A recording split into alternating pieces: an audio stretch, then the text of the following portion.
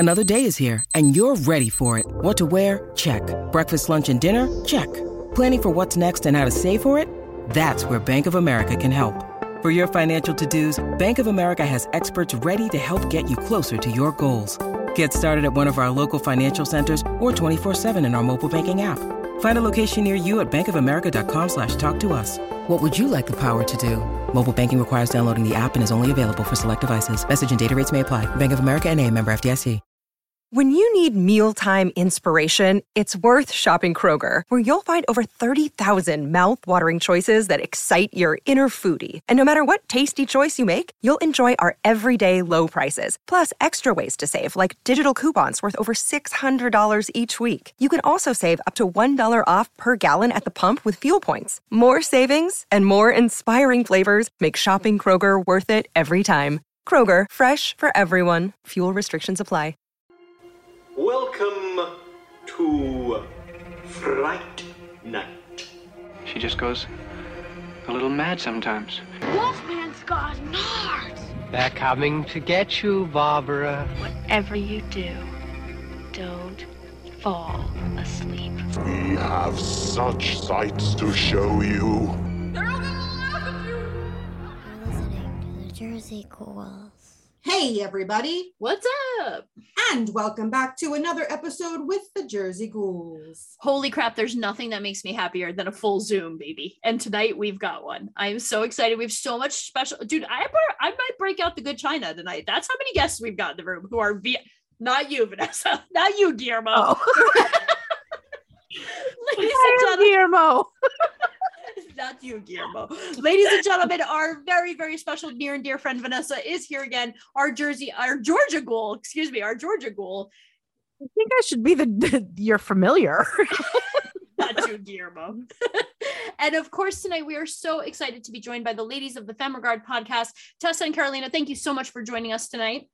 Absolutely. Thanks for having us. Pleasure. So excited to be here as a former Jersey gal. Bless you. Yeah, you can take the girl out of Jersey. You know what I'm saying? You are still a Jersey Ghoul once and forever. Definitely. Once and forever. Absolutely. And I like it because when I make references on social media to Jersey stuff, you're like, oh my God. And you always get my references. You know how important it is to leave Gabagool out for the Jersey Ghoul. You know, you get what's important in life. You do. Yeah. Absolutely. Where in Jersey are you from? Morristown. Morristown up or Morristown down? Morristown. Oh, okay. She's North Jersey. South Jersey. Yeah, I'm the one that then when I refer to the city, I mean Philadelphia, which chaps her ass so hard. Why you gotta work me up so early in the episode? Why you gotta make me angry? There's one city, and I'm looking at you down there, Pennsylvania, Tessa. Don't think I forgot. There's one city, and it is New York, and that's for you too, Vanessa. You need to remember that. That's a good lesson in life. I'm sorry, but I have to ask this. Do you girls ever break out the weird NJ stuff? Do you know what I'm talking about? Oh, she busted out the talk. I know what you're talking about, girl. Clinton Road? Like, come on. That's like, yeah. I mean, yeah. I've got several. I'm looking at my bookshelf. I've got one of the hardcover editions and then just multiple old editions. Oh yeah. We've actually never covered that stuff though. As much as we talk about like supporting local, it's generally with local arts and not like the local lore, but definitely something to put on the list. Is that like Bigfoot in the forests or? Yes. Okay. Yes. Cool. Like cool. We have the Jersey Devil. He roams the forest. Yeah. Yes, he does. Did you ever do the midget? Remember I don't know if midgets speaks anymore, but the Little People Town? Remember that place? Oh my God, that was in North Jersey. It was in Weird New Jersey. It was like, and it's, I don't know if it still exists. I have to like look it up. I'm close to Jockey Hollow, so like all of that is right there. So that was fun. I don't mean to brag, but one thing North Jersey did better besides everything else, it's also Weird New Jersey stuff, right? Like we killed it. Weird New Jersey was always North Jersey. You guys definitely have to do a whole like folklore session on it because I'm so dialed in. Yeah, and maybe like a tour, so like you could like go to the places. Oh my God. Yeah. Then one of us will get murdered. I was gonna say, yeah. I'm that'll we be go me in doing group. it by myself because won't do it. We'll go together. We'll make a plan. There's safety in numbers. No, we're not gonna Scooby Doo it and split up. I think it would be cool if we watched Last Broadcast and then did like a Jersey Devil episode on it after watching Last Broadcast. Yeah, you guys have fun. I'll wait in the car. And by wait in the car, I mean at home. You need a getaway car person. That's true. You can be like the person in the van. So, you know, you're on the headset. Who is gonna keep the doors locked and be like, I don't know. I'm sorry. Like, let us in. Oh, no. I can't. I don't know. You mofos can suck it. I know what happens to the one who waits in the van. They're always the first one dead. So y'all can suck it. All right. I'm coming with you. Yeah, no. We stay together. Yes. I know. Vanessa's link like, arms from the beginning. You're staying together. Yeah, she gets behind me. She's behind me. I gotta protect my little sparkle. She'll get behind me and like kind of hang on to my shirt as I walk through. Wear like a backpack. Yeah, she'll be my little Yoda. You'll be my Yoda. I'll be your Luke. And we'll just walk through whatever scary parts. I got you, Bill. This sounds like an in-person event that we need to do once y'all are back on the East Coast at some point. Yeah. Yes. 1000%. I'm inviting myself once again. I'm going to be there. You're not that far, so it's easy. Yeah, we'll make it happen. I was telling Tessa for years, if we ever do like a just true horror film, I would love to do it in Jersey, just because of the folklore and even in PA, like her, like the countryside, like our woods get creepy, and I love it. Shit gets weird in the woods. Shit gets weird, or the fields, depending where you are. We spent the weekend in Carlisle, PA, and I gotta tell you, I believe it. So guys, tell us a little bit about FemRegard and Geekscape and how you kind of got started in it, where we can find it, all that good stuff. Sure. So we started our production company, FemRegard, is it 4 years ago now? We in four? Yeah, we in 4. Yeah. So we're filmmakers, and we wanted to share, our story and the things we've learned with other filmmakers that are just starting out. So we started the podcast, FemRegard Podcast, and it allows us to share our experiences, things that we didn't even know that we didn't know starting out. And we bring on a ton of industry professional guests. So you guys get to learn from the people that know way more than we do. And we are now a member of Geekscape family as well. So you can find our podcast on all the major platforms, Apple, Google, Spotify, all of those, our website, which is just femregard.com, and on Geekscape as well. Yeah.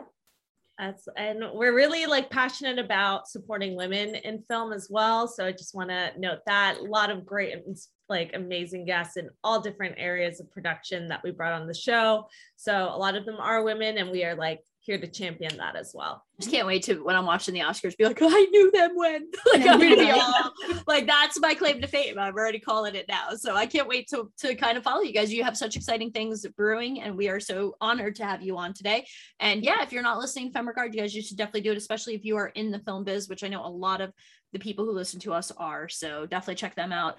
So we are continuing in our October education history of horror extravaganza here at Jersey Ghouls, and we have hit what I think is a amazing stop on our tour, and that is the really weird early 1960s. Amazing. That was me tossing it to you, Jackie. Yeah, no, I'm forming my thoughts. So per the thumbnail, we've watched Carnival of Souls and Eyes Without a Face. I've been practicing saying that in French all week. You ready? And you know how good ready. I am. And I'm so as ready. The Latino who can't pronounce anything correctly. Are you ready? I'm ready. Les yeux sans visage.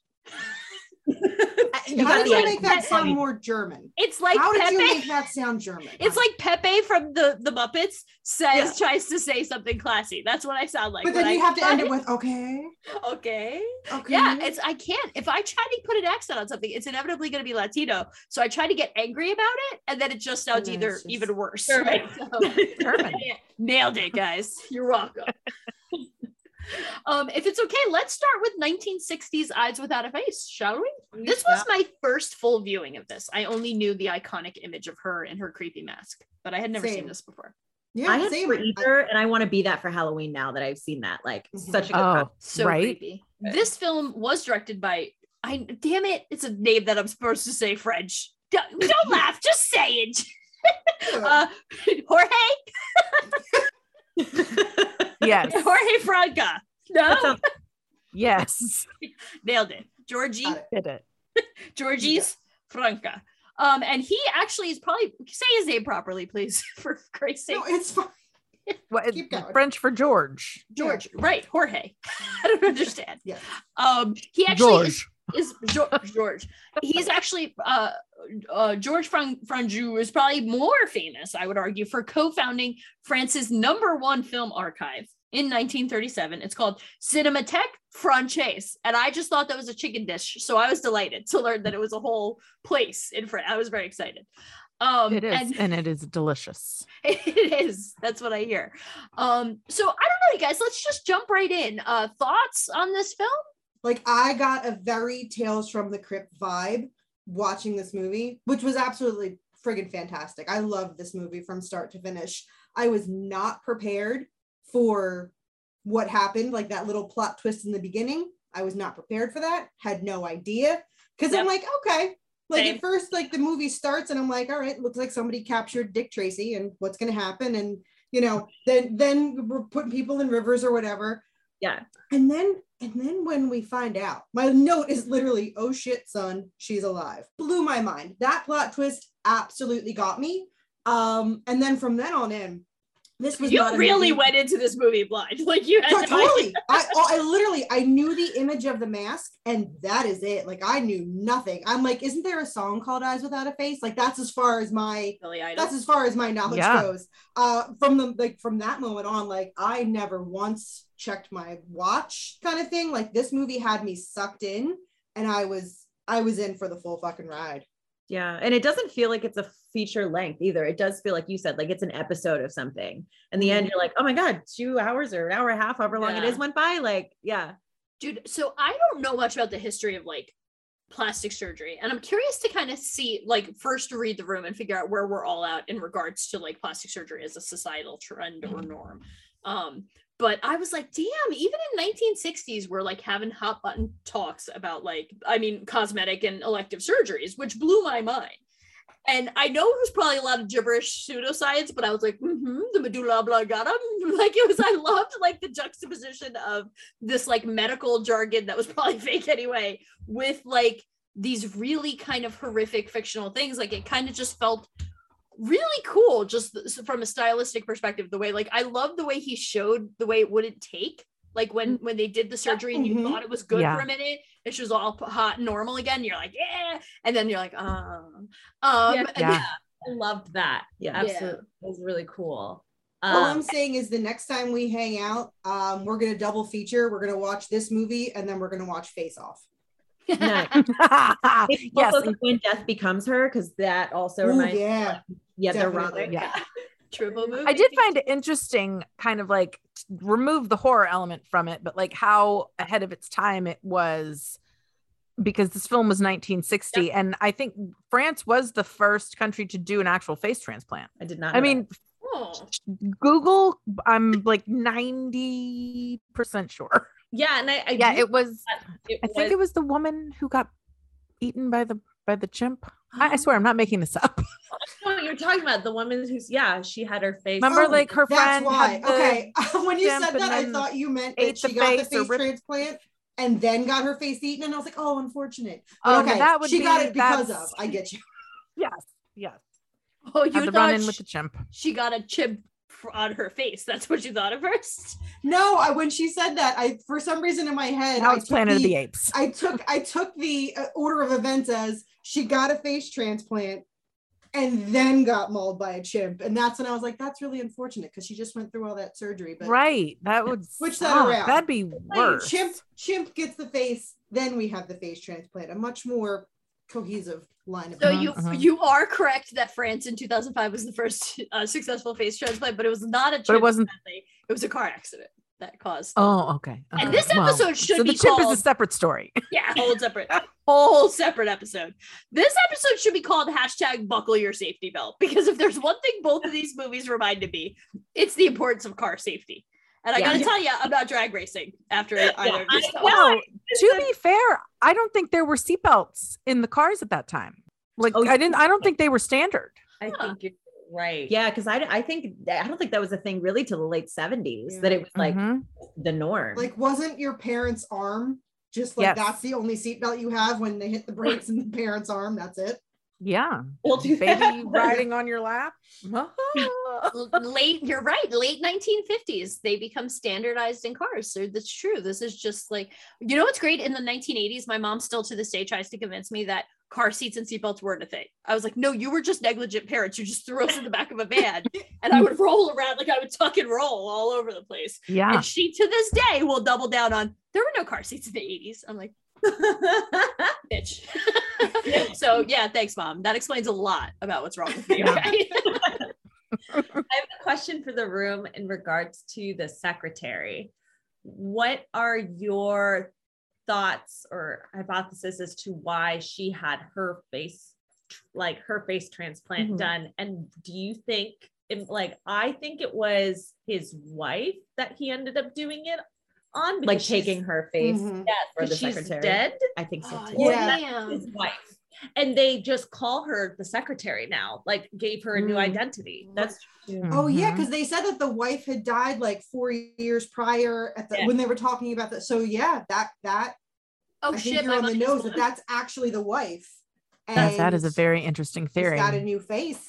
Because I took it as what you said first, that he killed his wife because he was like having an affair with the secretary, so he gave the secretary her face or whatever. But that could be his wife. We don't know. Although he was talking about I guess she would have been the first success story, but because I know he talked about trying to make it a success.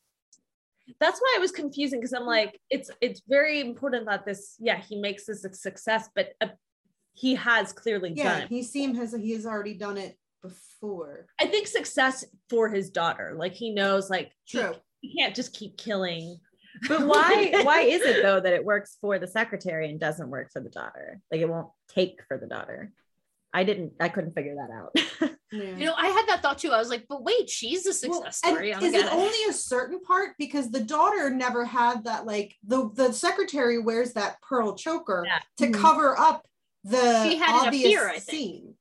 Did she have it up here? I was going to say, because the daughter didn't have an obvious seam at the neck where the secretary did.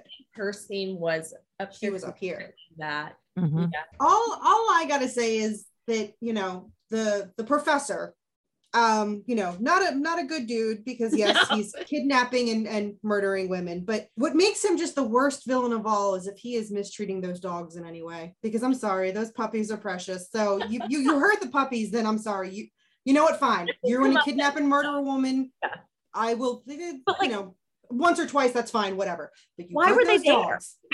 Oh, he was Frankensteining them. He was experimenting on them. He was experimenting, grafting the different patch first. Yeah. Yes. Shows that patch, and you're like, okay. Because I he was like German Shepherd with a pug side. Yeah. Oh, okay. But the daughter mentioned something about, like when father gives the injections, or when he experiments and they go wrong on the dogs. And I'm just like, oh, you're hurting the puppies? We're done. We're done here. We're done. Yeah. When his death was celebrated, when there was puppy revenge. Also, I don't remember where this was, and maybe this was me misunderstanding this, but I took a note of this. Was he the driver for both the secretary and the daughter when they were? I took it as he was. That's interesting, because I had that thought too, and I was like, maybe I'm just like projecting that onto him, but I for some reason I was like, somebody needs his license taken away. Like, right. Well, quit driving. To be fair, he needs his medical license and his driver's license taken away, but let's pick one battle at a time, shall we? Well, and maybe that's why he dedicated himself to doing this, because he was the cause of their demise. Yes. And he felt like maybe he needed to somehow write it, but then went crazy mad scientist on him, and became so obsessed that he kind of lost sight of the initial intent. Celebrated in the community as this genius, like, lecturer. So I feel like, to your point, Vanessa, like, I could see him becoming so obsessed and wanting to have this breakthrough, because wasn't he originally like announcing some other machine or something that he had? I could be confusing movies now. Oh my god. But at the beginning he was talking about Like I kept waiting. That's why this whole face thing threw me off, because I kept waiting for that to like kind of shine through and like be the core thing. And so it was cool to see like it was like, no, this other work of his. Yeah, when he was presenting in the very beginning, it was almost like setting you up for like a Frankenstein type movie. Yeah. But then it like kind of transitioned to like a vampire Dracula movie, because he's talking about exsanguinating somebody and taking the blood. And I'm like, okay, are we gonna get like kind of a monster mashup here? And then we got just like a whole nother fucking ball game. I mean, I was here for it, but it was a twist that I wasn't expecting.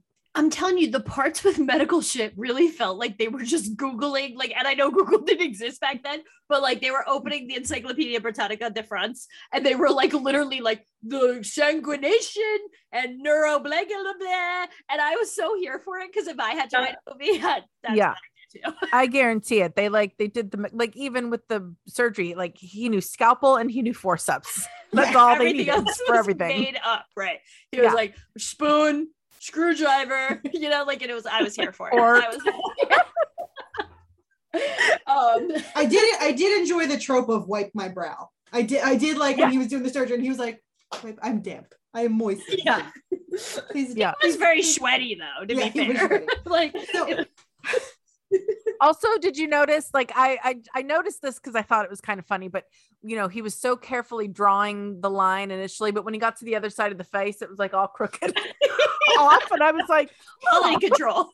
We're gonna freehand this one, okay? We're not gonna. Hand is not that steady. I don't know if you should be doing this. Like, it like barely, like he couldn't get it to connect right. It was like over, It was some of his jowl. Listen, I'm no medical professional, but they just went for it. They just kept the camera on him. They were like, "Fuck it, keep going. It's fine." Rolling. Keep rolling.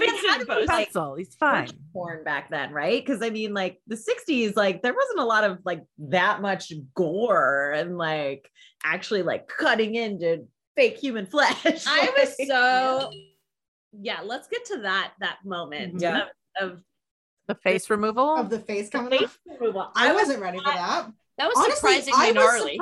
I was surprised that we got a reveal of the daughter's face, even like kind of like how like just the muscle. I was surprised we got that, because I didn't think they were going to show that at all. And when they started to remove the face on the girl, I wasn't sure how far they were going to go. And when we got to the part where it was kind of like up, I was like, go ahead, France, 1960s.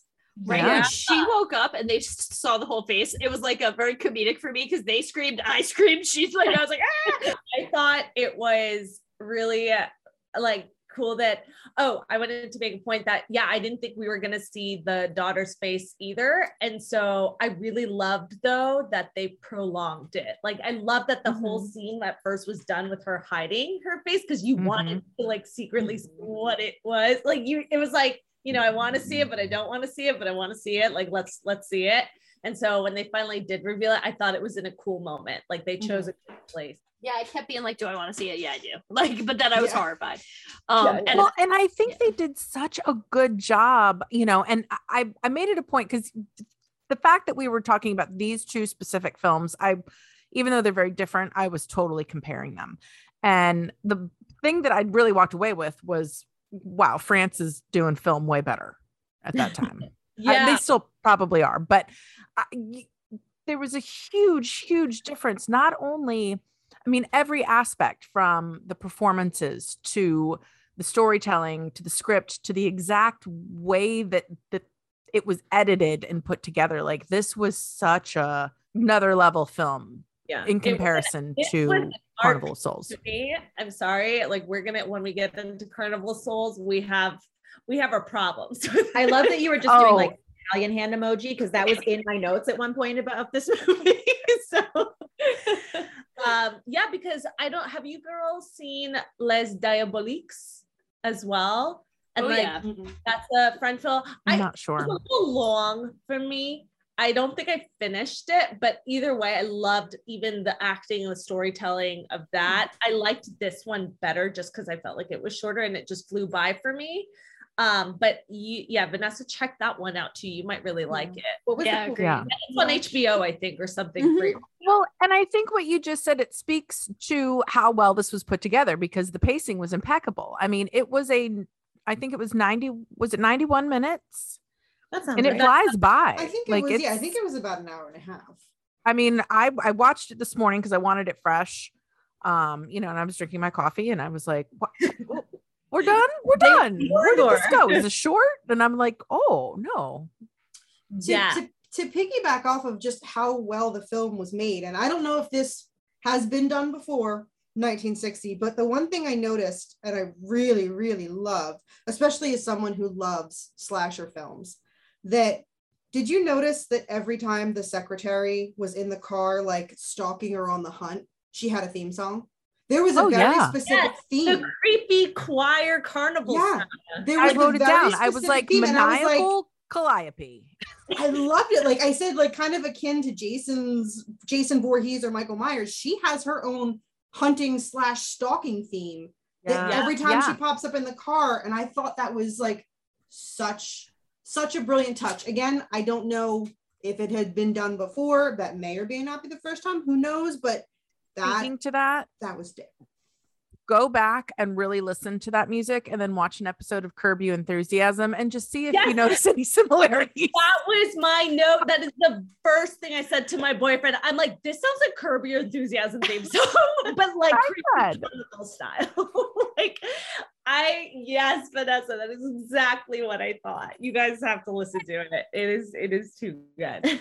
Jackie, you're absolutely right. I think that was just another level of the attention to detail and their craft with telling this story. She did have a theme song. Like you knew when you heard that music, something was about to happen again. And I really liked that.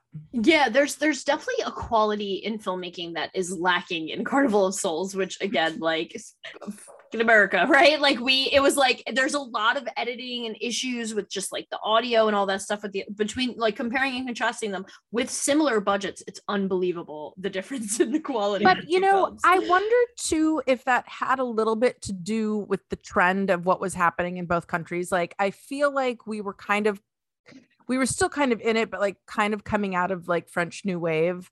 And, you had this like huge rise in, I guess they called them like roughies, which were kind of these like almost more low budget, raw kind of exploitative type films. Like, of course I'm going to say this because it's the one I always reference, but like the Faster Pussycat Kill type of feeling to it.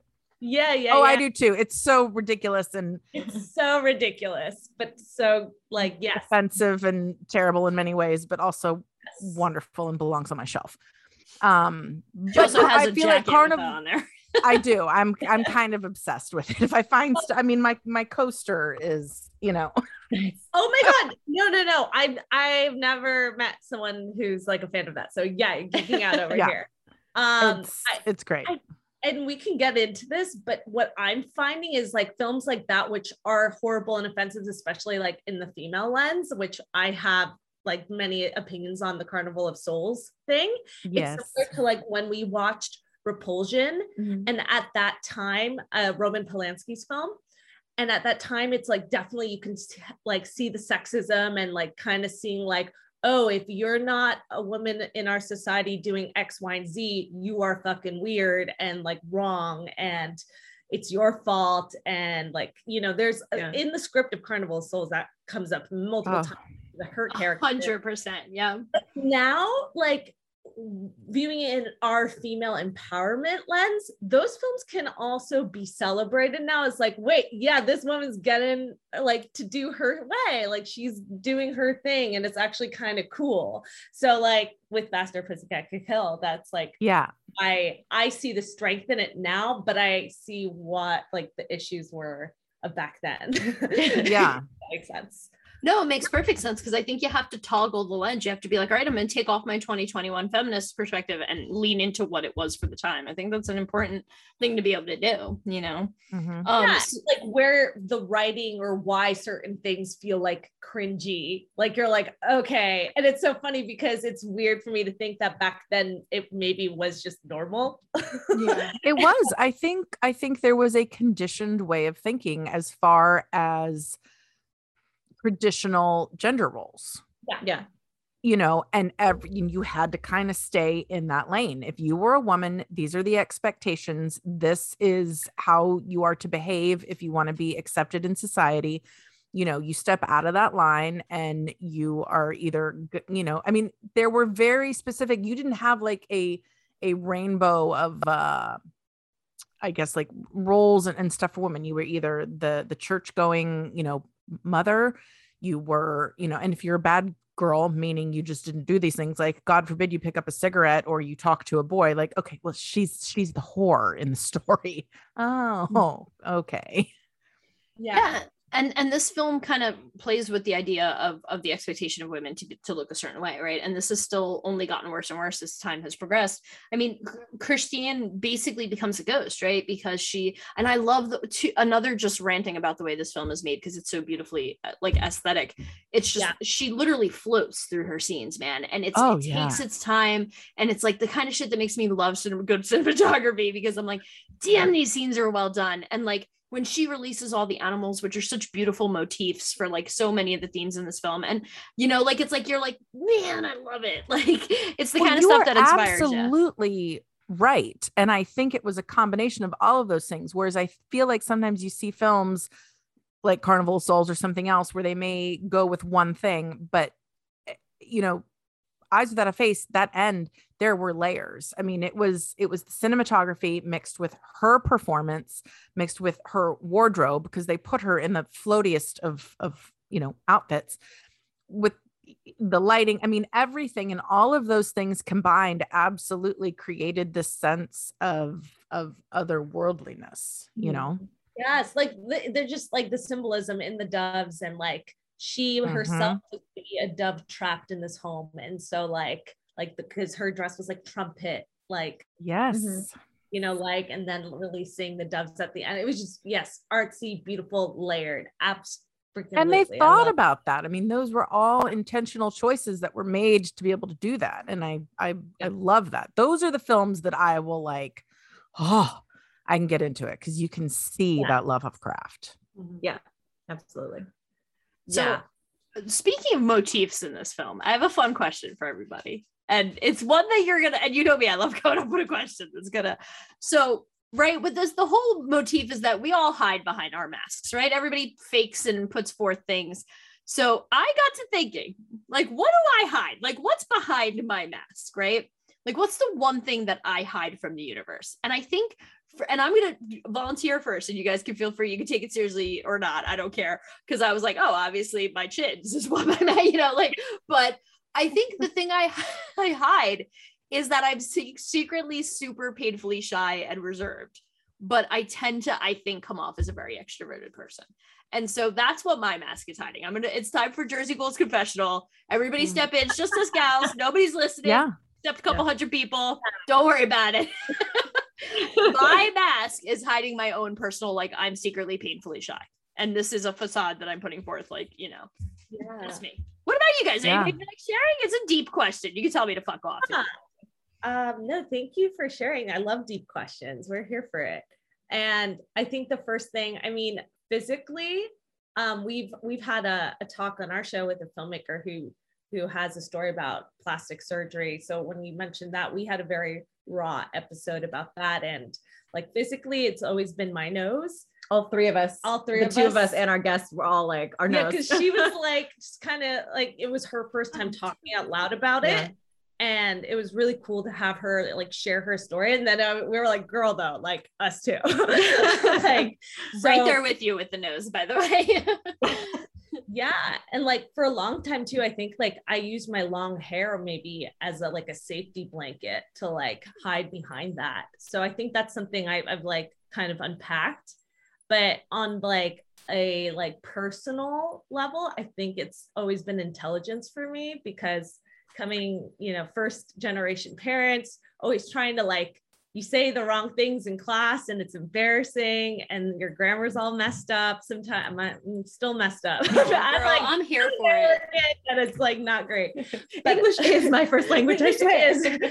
Exactly. And like as a writer too, like I have so many ways I want to express myself in art. And sometimes I'm always just like, am I articulate enough? And I have all these ideas, and is it coming across? And it's just like, just embracing that it just doesn't matter, like, you know, trying to push that forward. But I feel like I'm always feeling the fear of like not coming across as intelligent enough, and like, and because I like to feel sexy, like when you see me physically, and like I don't want to be misjudged just because I like to feel comfortable with myself. Does that make sense? Yeah, girl, that's thank you for sharing. Holy shit. And I'm right there with you as an ELL person. I get so self-conscious about my pronunciations, about my, and I was an English teacher, so I was really fucking asking for trouble. Like, I mean, Jesus and Christ. You love that you go do the thing that your parents most about, like screenwriter, right? Like, like literally pouring like words into the pages. Thank God I have like her to like grammar and commas and all of that. But like, yes, and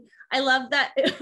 That's so telling to you though, as a person, you know, you're just like wanting to do more and like, I don't know, in a weird way, like accomplish that, like fight for that. I think that might be part of how I wound up in this field, is just because of the constant like need to prove myself in that arena. So I'm with you. Thank you. That is amazing. Anybody else? Yeah, I can go. Yeah. I think my mask is just a mask of like chill, because people think I am so fucking chill. Inside this mask, I am overthinking absolutely everything. I'm continuing our conversation while you're talking to me of guessing what I'm going to say next. I've completely judged and planned the entire conversation in that mask. So. Holy shit, you do come off so chill. So cheers. I mean, you're killing it with that, but I get it. I'm an overthinker. Like 3 o'clock in the morning, I'll be like, shit, was it offensive when I made that joke about like I totally like. Oh, right. Yeah, absolutely. Yeah. For sure. Oh, I love it. Thank you for sharing that. Oh my God, you guys, this is like turning into such a like. I love it. It's amazing. Cathartic night. Yeah. Jackie. Yes. I have it's like, no bitches, idea. I'd be what I be. Yeah. It's just like, I'm not wearing a mask. You know me better than me sometimes. I honestly can't think, you know, I don't know. No, you fucking have zero regrets about who, like she, and honestly, it's one of the things I love the most about you. I am what I am. Like there's no, like there's such a, I think it's a really a testament to your strength as a person, because fuck if I'm not faking it half the time. So Vanessa? Sometimes you have to. I mean, I guess keep faking it. I guess as far as physical stuff, I mean, my mask is probably literally my hair, and I probably use it to distract from all of my insecurities over what I consider to be flaws. And because that's the first thing people see and they talk about is my hair. And it's like a safety blanket, because I'm like, okay, good. They're noticing that. They're not thinking or looking at everything else that I just tore myself to pieces over. Yeah, I can relate. I feel you on the hair. Absolutely. That's like, I've worked on pulling it back, as you see today, you know, but there's well, I'm going with neon green, so I don't know if that means I'm feeling really good about myself or really bad about myself. You're festive, girl. Yeah.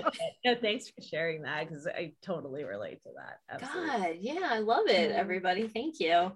Man, what a fucking great thing. I feel like such a douche. I need to. No, have you are, some but that's fair. No, I need to have a mask. Like you don't. You don't. You know, and maybe my mask is that I'm a 40-year-old woman, and that's my mask. Because really, like, if you see behind me all my toys, like it's not necessarily normal for a 40-year-old woman to get as excited as an 8-year-old boy over dinosaurs. So maybe my mask is really that I'm a functioning adult.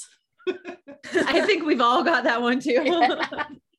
I know. I'm like looking at my Pop Funkos, like everybody can relate to. I mean, I think if the entire audience was to take that question and really kind of look inward a little bit, like we are all wearing masks, even those who at times are like, you know, maybe not all the time, but there is always a time that you're going to put that mask on, and whatever that mask is for you, you know.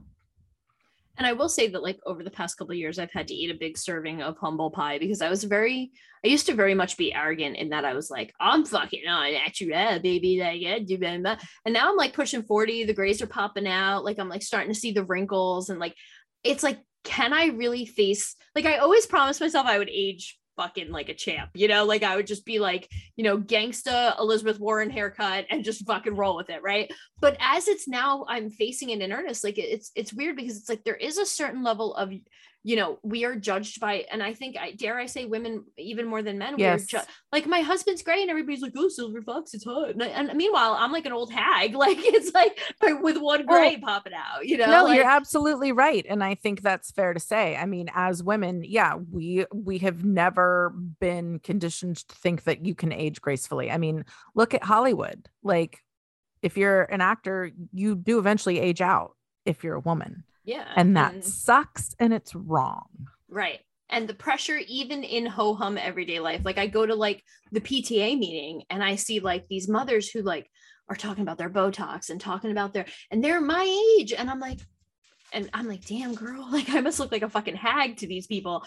And it's been a challenge. And like, I'm not here to judge or throw shade at anybody for any choices they make with their beauty. I think what's most important is that you're happy with yourself, but 100%, you know, like, and it's so true. It's so tempting to kind of throw stones and be shitty and be a hypocrite about stuff like that. But man, you guys, I don't know, like stay tuned. I don't know if I could stick to my guns here. Not to say that I would ever, but do you need to? I mean, like, I guess that's the thing. Like, I hear a lot of people sometimes make statements of, I would never do that. But why can't you change your mind? Yeah. You know, that's fair. I really want to go through this. And like, I look at the men in my life and they are fucking living their best, like Brad Pitt, silver hair life. And I'm like, motherfucker, I want to do that too. And so I'm just being so honest to say I'm so conflicted because I want to be the cool. I'm the cool mom, but I'm not. I'm the old haggard mom, and I don't know how this is all going to end. So I guess I want to look like Brad Pitt. How do we do that? Actually, that was going to be my other question. Yeah. Whose face do you take if you have to take a new face? I'll take Brad Pitt's. I mean, I can't pull off Brad Pitt. I need to go I need to go like, you know, like Joe from The Facts of Life, because then people will be like, I'll allow it. Like somebody who people will be like, yeah, that I can see that for you. Like I can't take like a gore. No one's gonna buy me in ScarJo's face. You know what I mean? Like, well, okay, let's. Can I pose that question? Yeah. Facts of Life. Which one are you? Tootie, baby. Oh my god. No, I'm Joe. They're young. They probably don't know. They don't know that you take the good and take the bad. Take it all. You're gonna have to YouTube that. I think I might be Natalie. You are Natalie. I'm Joe. I know who I am in life. Jackie. I'm Mrs. What's her name? Garrett. Mrs. Garrett. Yeah, I'm Mrs. Garrett. Oh man. All right. And on that note, why did that make me laugh? That Jackie's Mrs. Garrett. That made you. Yeah, I got really tickled with that one. Also, I have to stop shit talking my husband because PA people get jealous. He just bought me insomnia cookies. So and I gotta tell you, he gets me because between breaking my toe on the dog today and just the day, he gets me. That is a good man. That is a good. I know. 20 years later, he still knows the way to my heart is a nice insomnia cookie. Because he's not gonna break flowers. He knows I ain't that kind of girl. He's like, here's a cookie. Shut up. We all want cookies. No, 100%. No one wants flowers. I do. Do you? I do. My man gets one for me. Except I'm like a bitch, and I'll be like, "Why'd you get me the rainbow bouquet of roses? Like, were there none left at the store, honey? Like what is it, gas station?" And he was just like, I was just like, "I'm such a bitch. Thank you for the roses." I do the same like thing. Roses. Where are my cookies? No, cookies are better though, for sure. Absolutely. Yeah. All right, so we got off topic. Yeah. Shall we move on to Carnival of Souls? Let's do that. Let's try. All right, calm your tits. Calm your tits, because I feel like you're gonna come at this movie hard, and I'm not here for you. You need over there. Relax, Jackie. So this one, directed by Herc Harvey and written by John Clifford, 1962, stars Candice Hildegross as Mary Henry, or AKA as I like to call her, walking through the world just like in a daze. Like she makes the chick from Night of the Living Dead look like a goddamn scholar. Like she just has such a shit-eating expression of what, like, and again, listen, when I'm in that moment of death or purgatory or whatever you interpret this to be, I'm sure my face isn't going to look great either.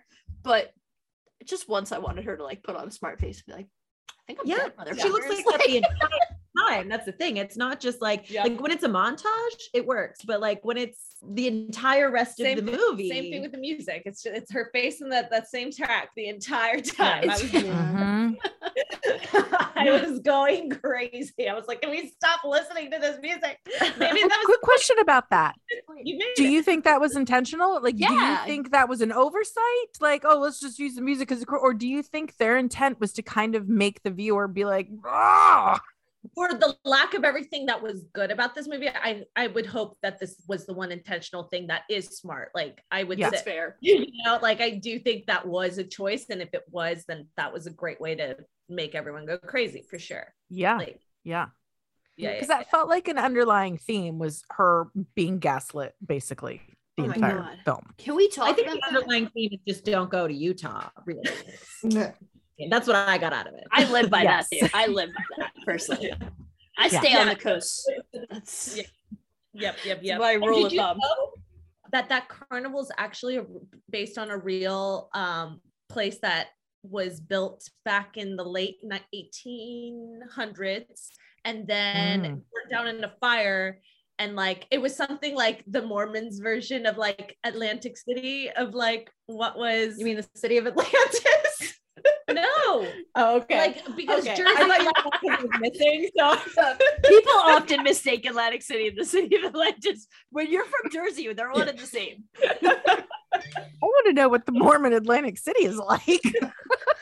but no Do they like have rides? that's like what they not like it was the Mormons Atlantic City, but like that's how they viewed this like burnt down like this Yeah. place, like it's seedy and like whatever. So Yeah, like and yeah. it was I think it then has since then I did some Wikipediaing or whatever. It's like then it has been rebuilt, and I don't know.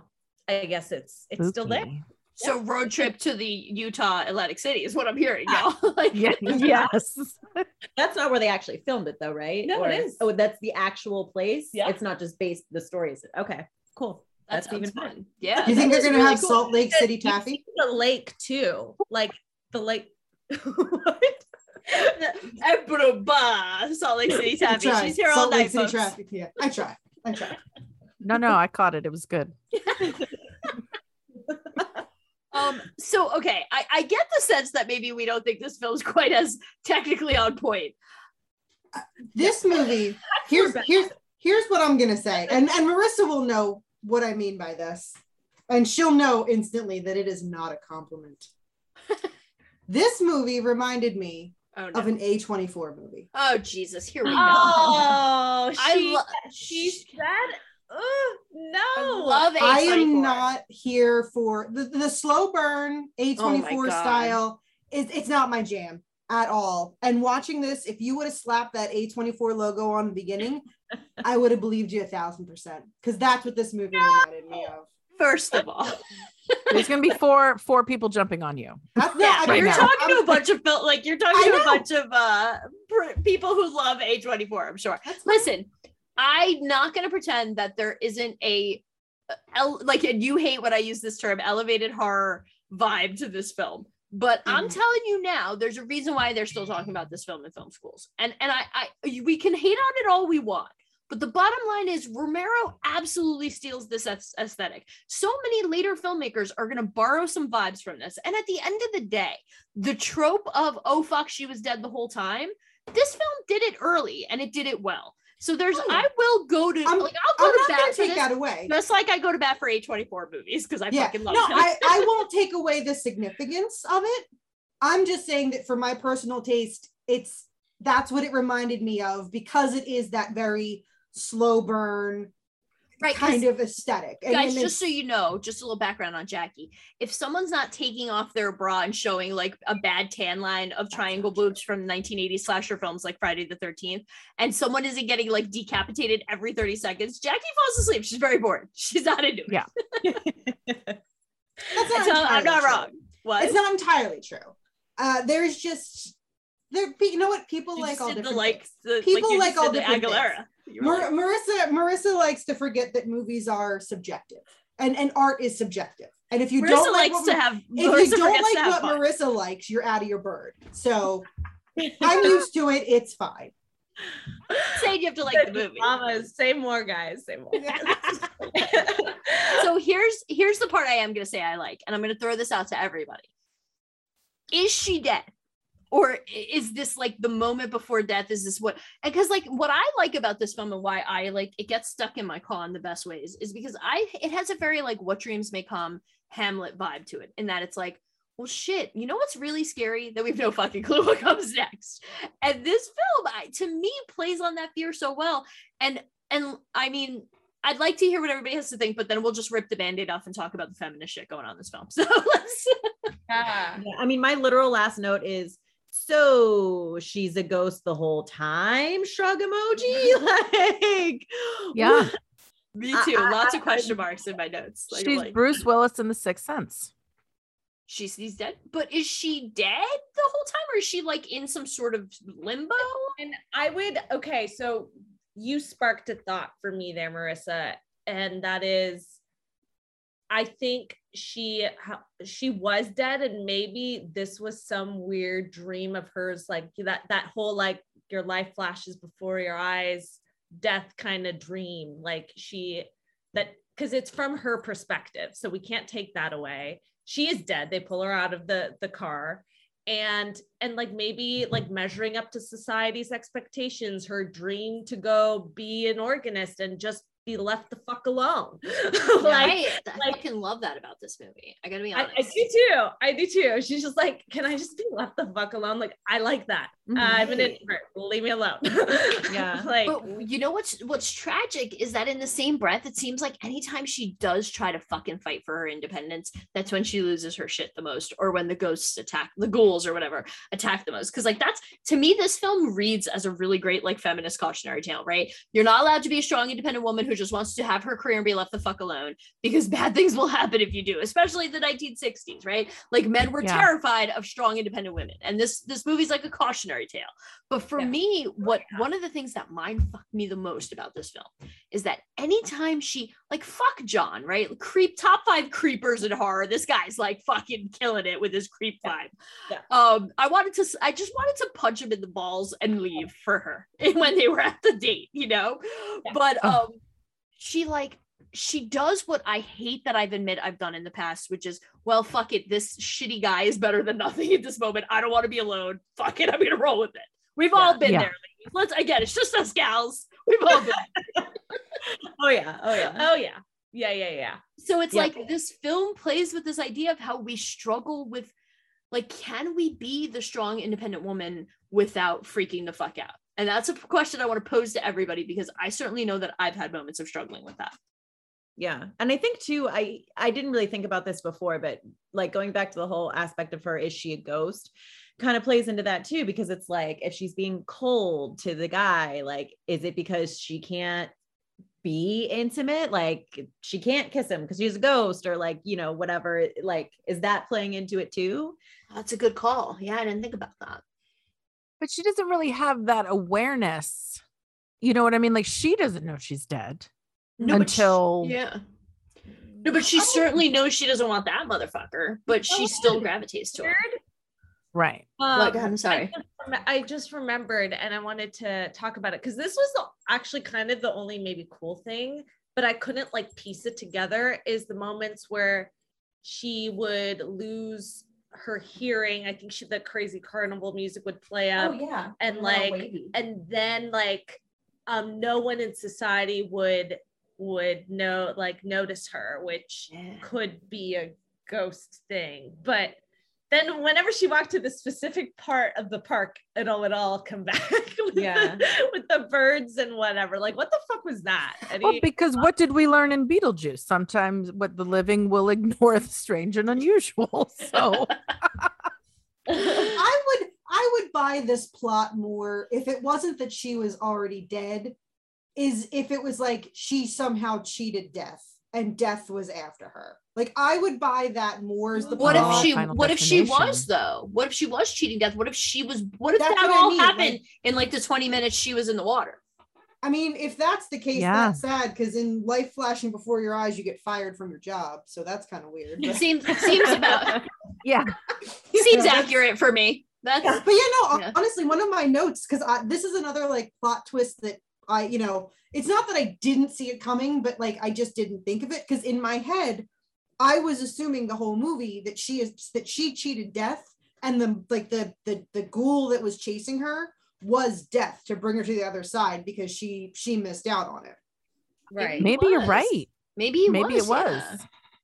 I do look at it as this weird kind of purgatory before death dream or hallucination that she's having, that took city. that took place in that short amount of time while she was in the car before she was completely gone, and that maybe there was that moment of she could have been saved, but not, and maybe she was kind of cheating and death was after her. And Guys, I believe that Morbid Atlantic City is hell. So I'm here for it. Like, I believe it. Yeah. Or Atlantis, either way.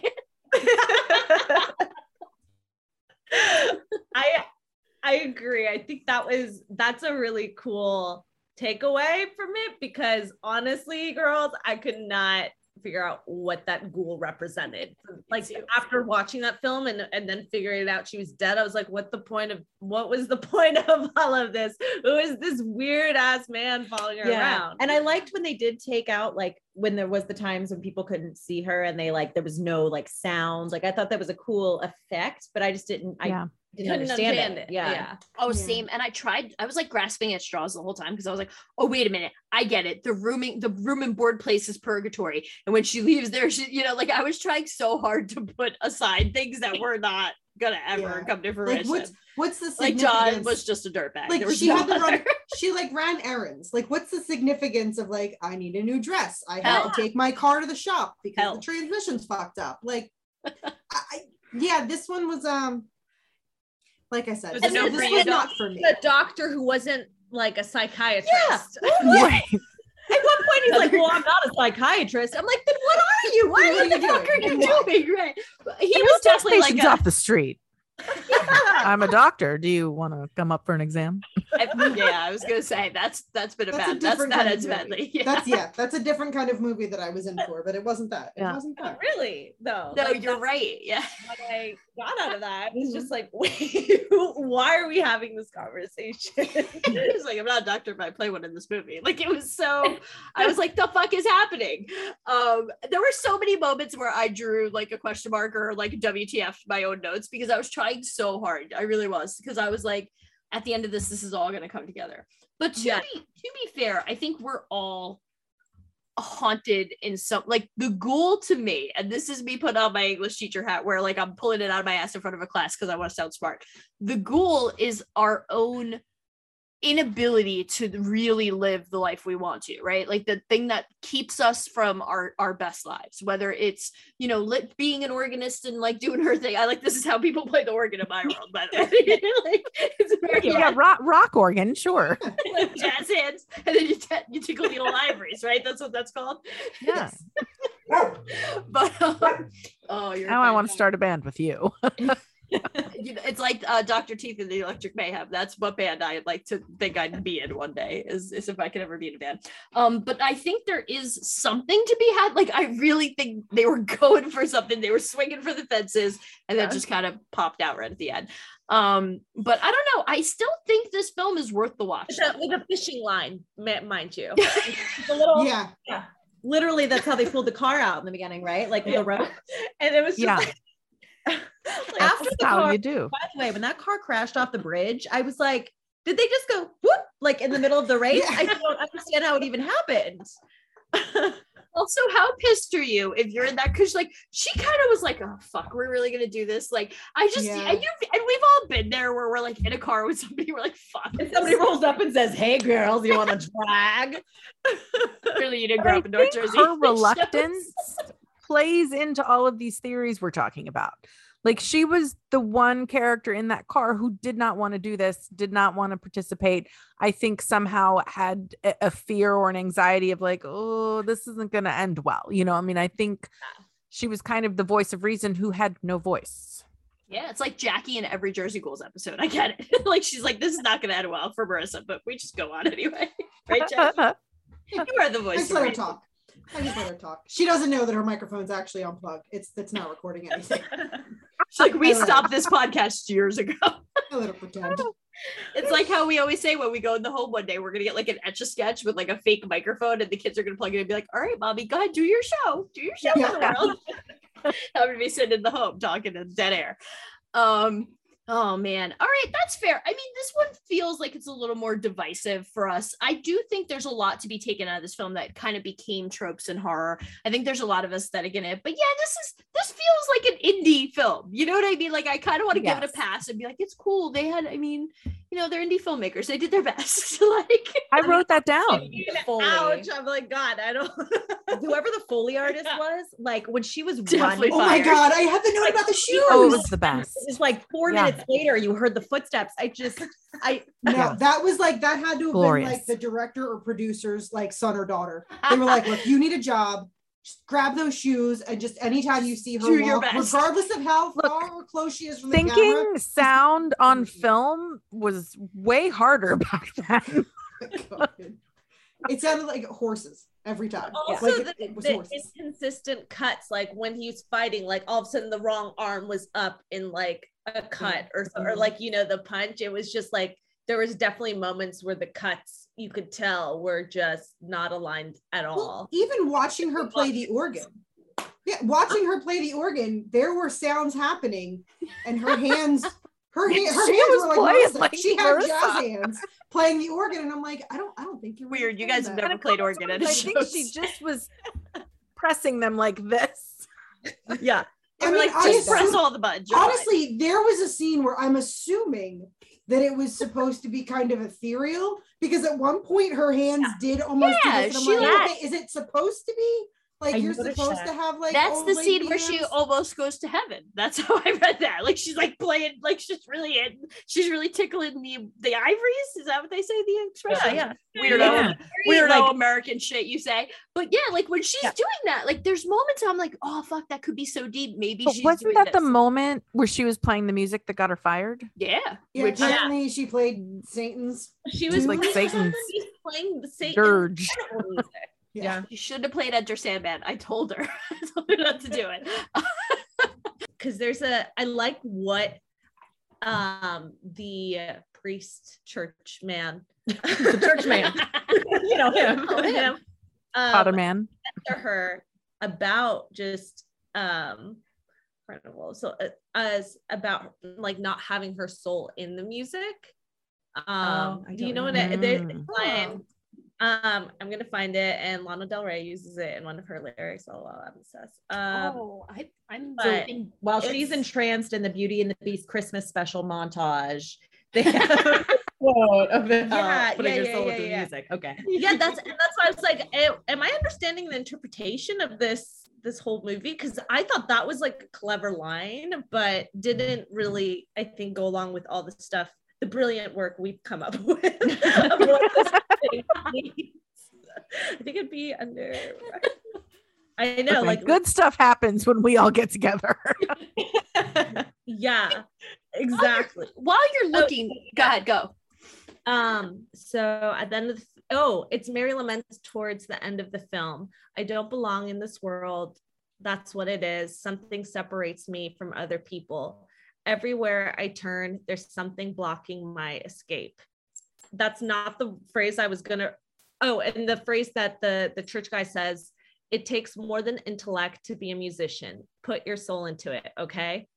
So that's a cool line, and I do like the ending line. I like her, yeah. And there's another line, and at one point she goes like, the world is so different in the daylight, in the dark your fantasies get so out of hand. And I'm like, fuck, in the daylight everything falls back into place again, she says early on. Yeah. Guys, I think there is something worth fighting for in this film, in that I think it's a feminist, I do. There's a feminist slap in the face of the patriarchy there, right? Or no? Right. Or am I trying too hard? I don't know. It's weirdly like Jackie. I feel like it's weirdly not supposed to be written that way, but somehow like now we see it as that, because I don't 100% agree. The initial intentions were like, unless I don't know, because it was written by who? Probably the filmmaker man himself. Like, yeah, partially written by the filmmaker. You almost wonder if some of these are like little happy accidents. Like maybe their intent wasn't there, but they kind of struck gold in a few moments, and we're now able to kind of pick it apart and be like, oh, because I mean, even hearing these lines, I'm like, that is some deep shit that really doesn't fit the tone of that film. Yeah. True. And that's so true. So it's like hard to say, of course, without like discussing with the filmmaker, like, did you notice these societal differences and like maybe met a woman like that you can write about, which is probably why it became a cult classic, I think, because people did draw their own, that from it. Yeah, because the surprise ending didn't do what I would consider like, oh yeah, that's changed cinema for me now. Like this was definitely made me want to do a twist ending that doesn't relate to anything like what I just spent watching. So that's life-changing too, dude. No, that's totally fair. This movie did not make me be like, fuck, this is why I love films. Like, I love in it though. We need to hear the other side of it too, like what people say and what, like I didn't know it was such a big deal of that time till you brought it up. And maybe if I paid attention to it closer, I could see how things have been borrowed. Like I would love I don't know if is there like another example that like something about that's we've now used, you know what I'm saying? I'm gonna go out on a limb here, and besides Romero, the two people who I wrote down and thought of was Hitchcock too. I think Hitchcock would borrow certain elements from the way this film is stylistically done. And again, I'm not saying we should all go out and aspire to be this movie, like, but I do think there's certain elements of it, like you said, Tessa, like that's the reason why it's a cult classic, right? Because people have a lot of fun playing around with it in spite of its many, many, many flaws. I mean, Haunted Mansion directly stole that dance hall scene. I'm just saying. Agreed. Fair. Anything else on Carnival of Souls? I feel like we have we're a room divided in that we all agree that it's deeply problematic and maybe technically not so great, but I don't know. What do we think? I think some of those things make it a good film to watch and then talk about. Like the technical flaws that it had almost adds to it being a little bit more endearing, because you can kind of, I mean, there's some fun, I think, to watching films that aren't perfect. And especially for that time, I don't know, there was no term indie film, but we know what that means. If you say this really felt like an indie film, it did. It felt like they probably had a skeleton crew. They didn't have a ton of people. They were, shooting on the fly, and she was some of those miscuts. Yeah. And some of those like cuts during the fighting, they literally probably didn't have the footage to connect them properly, because when they were shooting it, I mean, they only had so much film, and I'm sure it was, a gazillion dollars for them back then. So, but you see that a lot in those really early films where stuff, doesn't come together great, or the sound is off, and it's kind of, it can be distracting, but it's not as polished. And I think there's some beauty to it not being polished. Definitely fair to say. Yeah, definitely. I mean, Jackie, I'm surprised you didn't just go at the end of that, because your face was so like, I'll allow it, but not really. This is one of those situations where this happens very often. It's where I see. I feel like I'm about to shots fired at you right now. God. No. It's one of those things where I understand why a movie is lifted up to the status where it's at. If this is called a cult classic, then sure, then I'm not going to take that away from it. If the whole room tells me it's a cult classic, I'm not going to argue and say it's not a cult classic. My stance is just that it can be a cult classic over there, and over here, this movie was a one and done. Like this whole process of us going through the history of horror has been fantastic, because I'm seeing a lot of stuff that I might not have watched ever / many, many years down the road. So I'm absolutely enjoying everything that we're watching, and I'm glad. I don't want to sit here and say I'm I mean, is it an hour and a half of my life I'll never get back? I can't go that far. It wasn't that bad. You know, I've seen way worse. It wasn't, I'm never going to put that on this movie. Garbage pail kids. You don't get to tell me about an hour and a half of my life I'll never get back. Because I've watched some that's just because right, yeah. Well, Marissa's also part of the Fun Police. Do you know she's on that patrol? She's Fun Police. Dude, I take my job. So let me ask you something. Jackie, let me ask you something. So I know you said like this is a one and done. I mean, probably for me too. I don't know that I would take the time to go and rewatch it. However, I think discussing it is interesting, and I would probably recommend it to certain people because of the aspects that we discussed.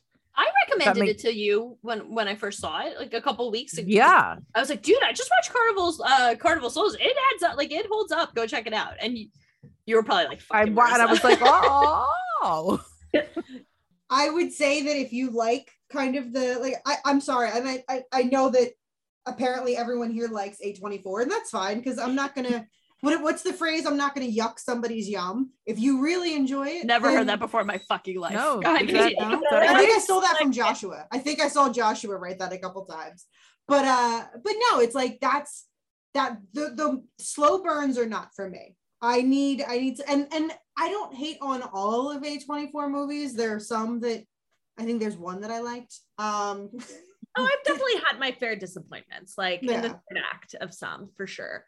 Fair. Yeah, the third act is where they always fucking shit the bed in those movies. That's fair. But no, I would definitely recommend. I think a certain type of person that if I knew their movie style of what they like, I would recommend this. I'd be like, look, I know that kind of stuff is your jam. If Marissa hadn't seen this, I would say this is one that you would like because she's like, Marissa, you love shitty movies. Why don't you check No, I was just gonna say, it's like, yeah, this is your day, Marissa.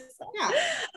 And definitely a one and done for me, but I'm, again, to Vanessa's point, grateful that we did watch it because it also reaffirmed, like when we watched Repulsion, those common themes, clearly a 60s thing. Like it's a clear take on what society was going through. And so to have this discussion and like it's cool. Like I definitely, and we could pick it apart and be like, yeah, that was also shitty and this was shitty and what did we learn from it? So I think for filmmakers, especially if they tune into this, like it's definitely a fun one because maybe you'll find it heartwarming and be a cult classic for you in the horror sense. And if anything, it's just interesting to see where cinema has like followed society. And to the whole like indie filmmaker style, I like, that's why I love Vanessa, you brought this up too, it's the French New Wave movement. Like I really enjoy a lot of Jean-Luc Godard films, and so like those are sometimes too really long and like, but there's something I love the dialogue. I love like all those like elements that they're imperfect, the background noise. Like I love the rawness in them. So I mean, that's my cup of tea. Maybe if it was for this film, I could have enjoyed that as well. But I think it's for different reasons. I just couldn't fall in love with like certain the other elements, like the dialogue, like in those moments that I just read out loud, those were beautiful to me. But the storyline itself, like I couldn't feel attached. Yeah. But also maybe that's because we've improved slightly as a society and we don't I don't feel like this like like we've come up a bit, and so now we can look at it and be like, all right, that's cool, okay. God, that is so much more beautifully diplomatic than we ever are on this show. So cheers for classing it up for us, bro. Thank you for that. Like usually we're just like, nah, like shitting on things with no regard. And you just beautifully captured both of our, like you just synthesized both of our feelings. This is so beautiful. We need you on every episode to go ahead and class it up at the end and be like, here's the really. She'll be a translator. We need a translator. So I'll sit there and be like, this movie is bad because. Then I'll cry like, then yeah. Anytime, guys, anytime. Nice. Give me my card. Well, I think that's what's so interesting about you guys doing this decades of horror, because I think, especially kind of doing them pretty chronologically, is seeing what the themes and the tone of society was, and the way, especially in horror. I mean, we've talked about this so many times about if you want to know what was going on in a certain time, watch a horror movie Yeah. from that decade. And there was a documentary, actually. I'd sent a link to Marissa about it because it specifically was talking about films of the 60s and 70s. It's called The American Nightmare. And if you guys can find it, and to listeners, like, it's really, really cool. And it dives deep into this whole thing. I think it's on Shudder, actually. I think that's where, because like when you sent it over, I was like, oh, I gotta check that out. And I feel like I found it somewhere. Well, I want to take a minute, first of all, to thank all three of you guys for joining us today. This has been a freaking blast. I laughed way too hard for Carnival of Souls. I had so much fun. I got when I was watching it too. So it's kind of a comedy. Yeah, it was. I know that I will be taking my next vacation to the Utah Atlantis because it's beautiful this time of year. And I gotta be honest, I just create reasons to find excuses to hang out with all three of you. So Vanessa, Tessa, Carolina, thank you so much for joining us today. Vanessa, first of all, tell us where we can find Renegade Film Festival. You can find us on the 3 majors of social media. We are on the Facebook, the Twitter, and the Instagram. Wait, I got this. I'm so hip. Yes. The social media. Friendster. Napster. We're on Napster. I'm just kidding. I'm sorry, guys. I am old, so I don't know. We're on the web. Find us. The interwebs. We're all over, which is on computers, I hear. No, you can find the Renegade Film Festival at renegadefilmfest.com. You should also check us out on filmfreeway.com, where we are still accepting film entries, scripts, what have you, pictures on a piece of paper. I'll take it. I'll take pictures. Whatever. A little flip book that's animated. I'll check it out. I'll make a category. I'm in. Submit it to us on filmfreeway.com. Also, you can find us on all the social medias, right? The Insta, that's where all the kids hang out these days, I hear. And I'm going to make a Snapchat, but I'm just going to use filters all day. I'm not going to do anything else with it. I think that's all Snapchat is good for. Good. Yeah. Cause my kid has it. So I got it. So I'm like, I'm so hip with the snapping and the chatting, but I don't understand. So we can be on Snapchat. Hit us on Snap. You can hit me. I don't know how to talk to people on that. I don't know how to talk to people in real life. So. Yeah. But I will make myself look flawless, and then you'll see it. And now you know why I emailed you about needing help. What about you guys, FemRegard? Where can we find all of your amazing magic? Yeah, the podcast you can find on all the major platforms. All of the rest of our stuff you can find on our website, which is just femregard.com. We have a YouTube as well. Just Google FemRegard Productions. And at FemRegard on Instagram and FemRegard on Facebook too. So I'm so glad you told me about the YouTube, because when I want to pretend I'm hanging out like with you guys, I'm going to put on the YouTube and I'm just be like, yeah, I agree. And just like, because you guys are so cool and I absolutely love listening to your work, and I cannot wait to see all the amazing things. It's true. I like to pretend I'm sitting, like I do it with a lot of podcasts. Like I do it with Fright School all the time. I just pretend I'm their friend and I'm hanging out next to them, like in the room. That's what makes a good podcast, right? Like you want to be their friend. 1000%. Yeah. I love that. It's kind of weird, but so cool that like, that's what I love about podcasting in general. It's just like, you can feel like we're all just in the room chatting and like, yeah, we're all friends, you know? So it's awesome. No, thank you for, we love, like we always laugh really hard. Well, having the second session with you guys, it's always enjoyable because we just find ourselves just laughing and like geeking out over the same thing. Yeah. So it's fun. Or not. Yeah. Laughing with, I don't care. I'm having a good time, you guys. Yeah, for sure. No, thank you all so much for joining us. We really appreciate it, and we cannot wait to hang out again soon and do this again. Jackie, where can I find you? At Jersey Ghouls. I'm right here. Oh, there you are. I'm here in my house. Everybody come over. It's over there. I'll make you the gabagool. Go ahead. Also make you the gabagool. No, we hope you guys have enjoyed listening. I have to say, I'm going to break out the tissues and shed a tear. Bon voyage to our black and white movies. Like this is it. I have enjoyed these black and white movies so much, but no, you haven't. I'm just kidding. So there's been one. He's like, fuck you, Carnival. So I'm gonna miss it so much. No, yeah, welcome to Technicolor. Every other movie we've watched since the 20s, I have absolutely adored. But yeah, no, I'm sad to say goodbye to black and white, but we are kicking down the door to 1970s. We're coming live Technicolor for the funky 70s. Don't forget to check us out on social media. Just search Jersey Ghouls. You can also find us on your favorite podcasting app by, once again, searching Jersey Ghouls. And you can find all the fun information, updated episodes, and just Jersey Ghouls. Yes, I did it. That was where you were going to tell them to go, right? I was. Good job. If I could pat you on the head, I would. Check us out at jerseyghouls.com. Bye-bye. Bye-bye. Eyes without a face. Eyes without a face. Eyes without a face. Got no human grace. Your eyes without a face.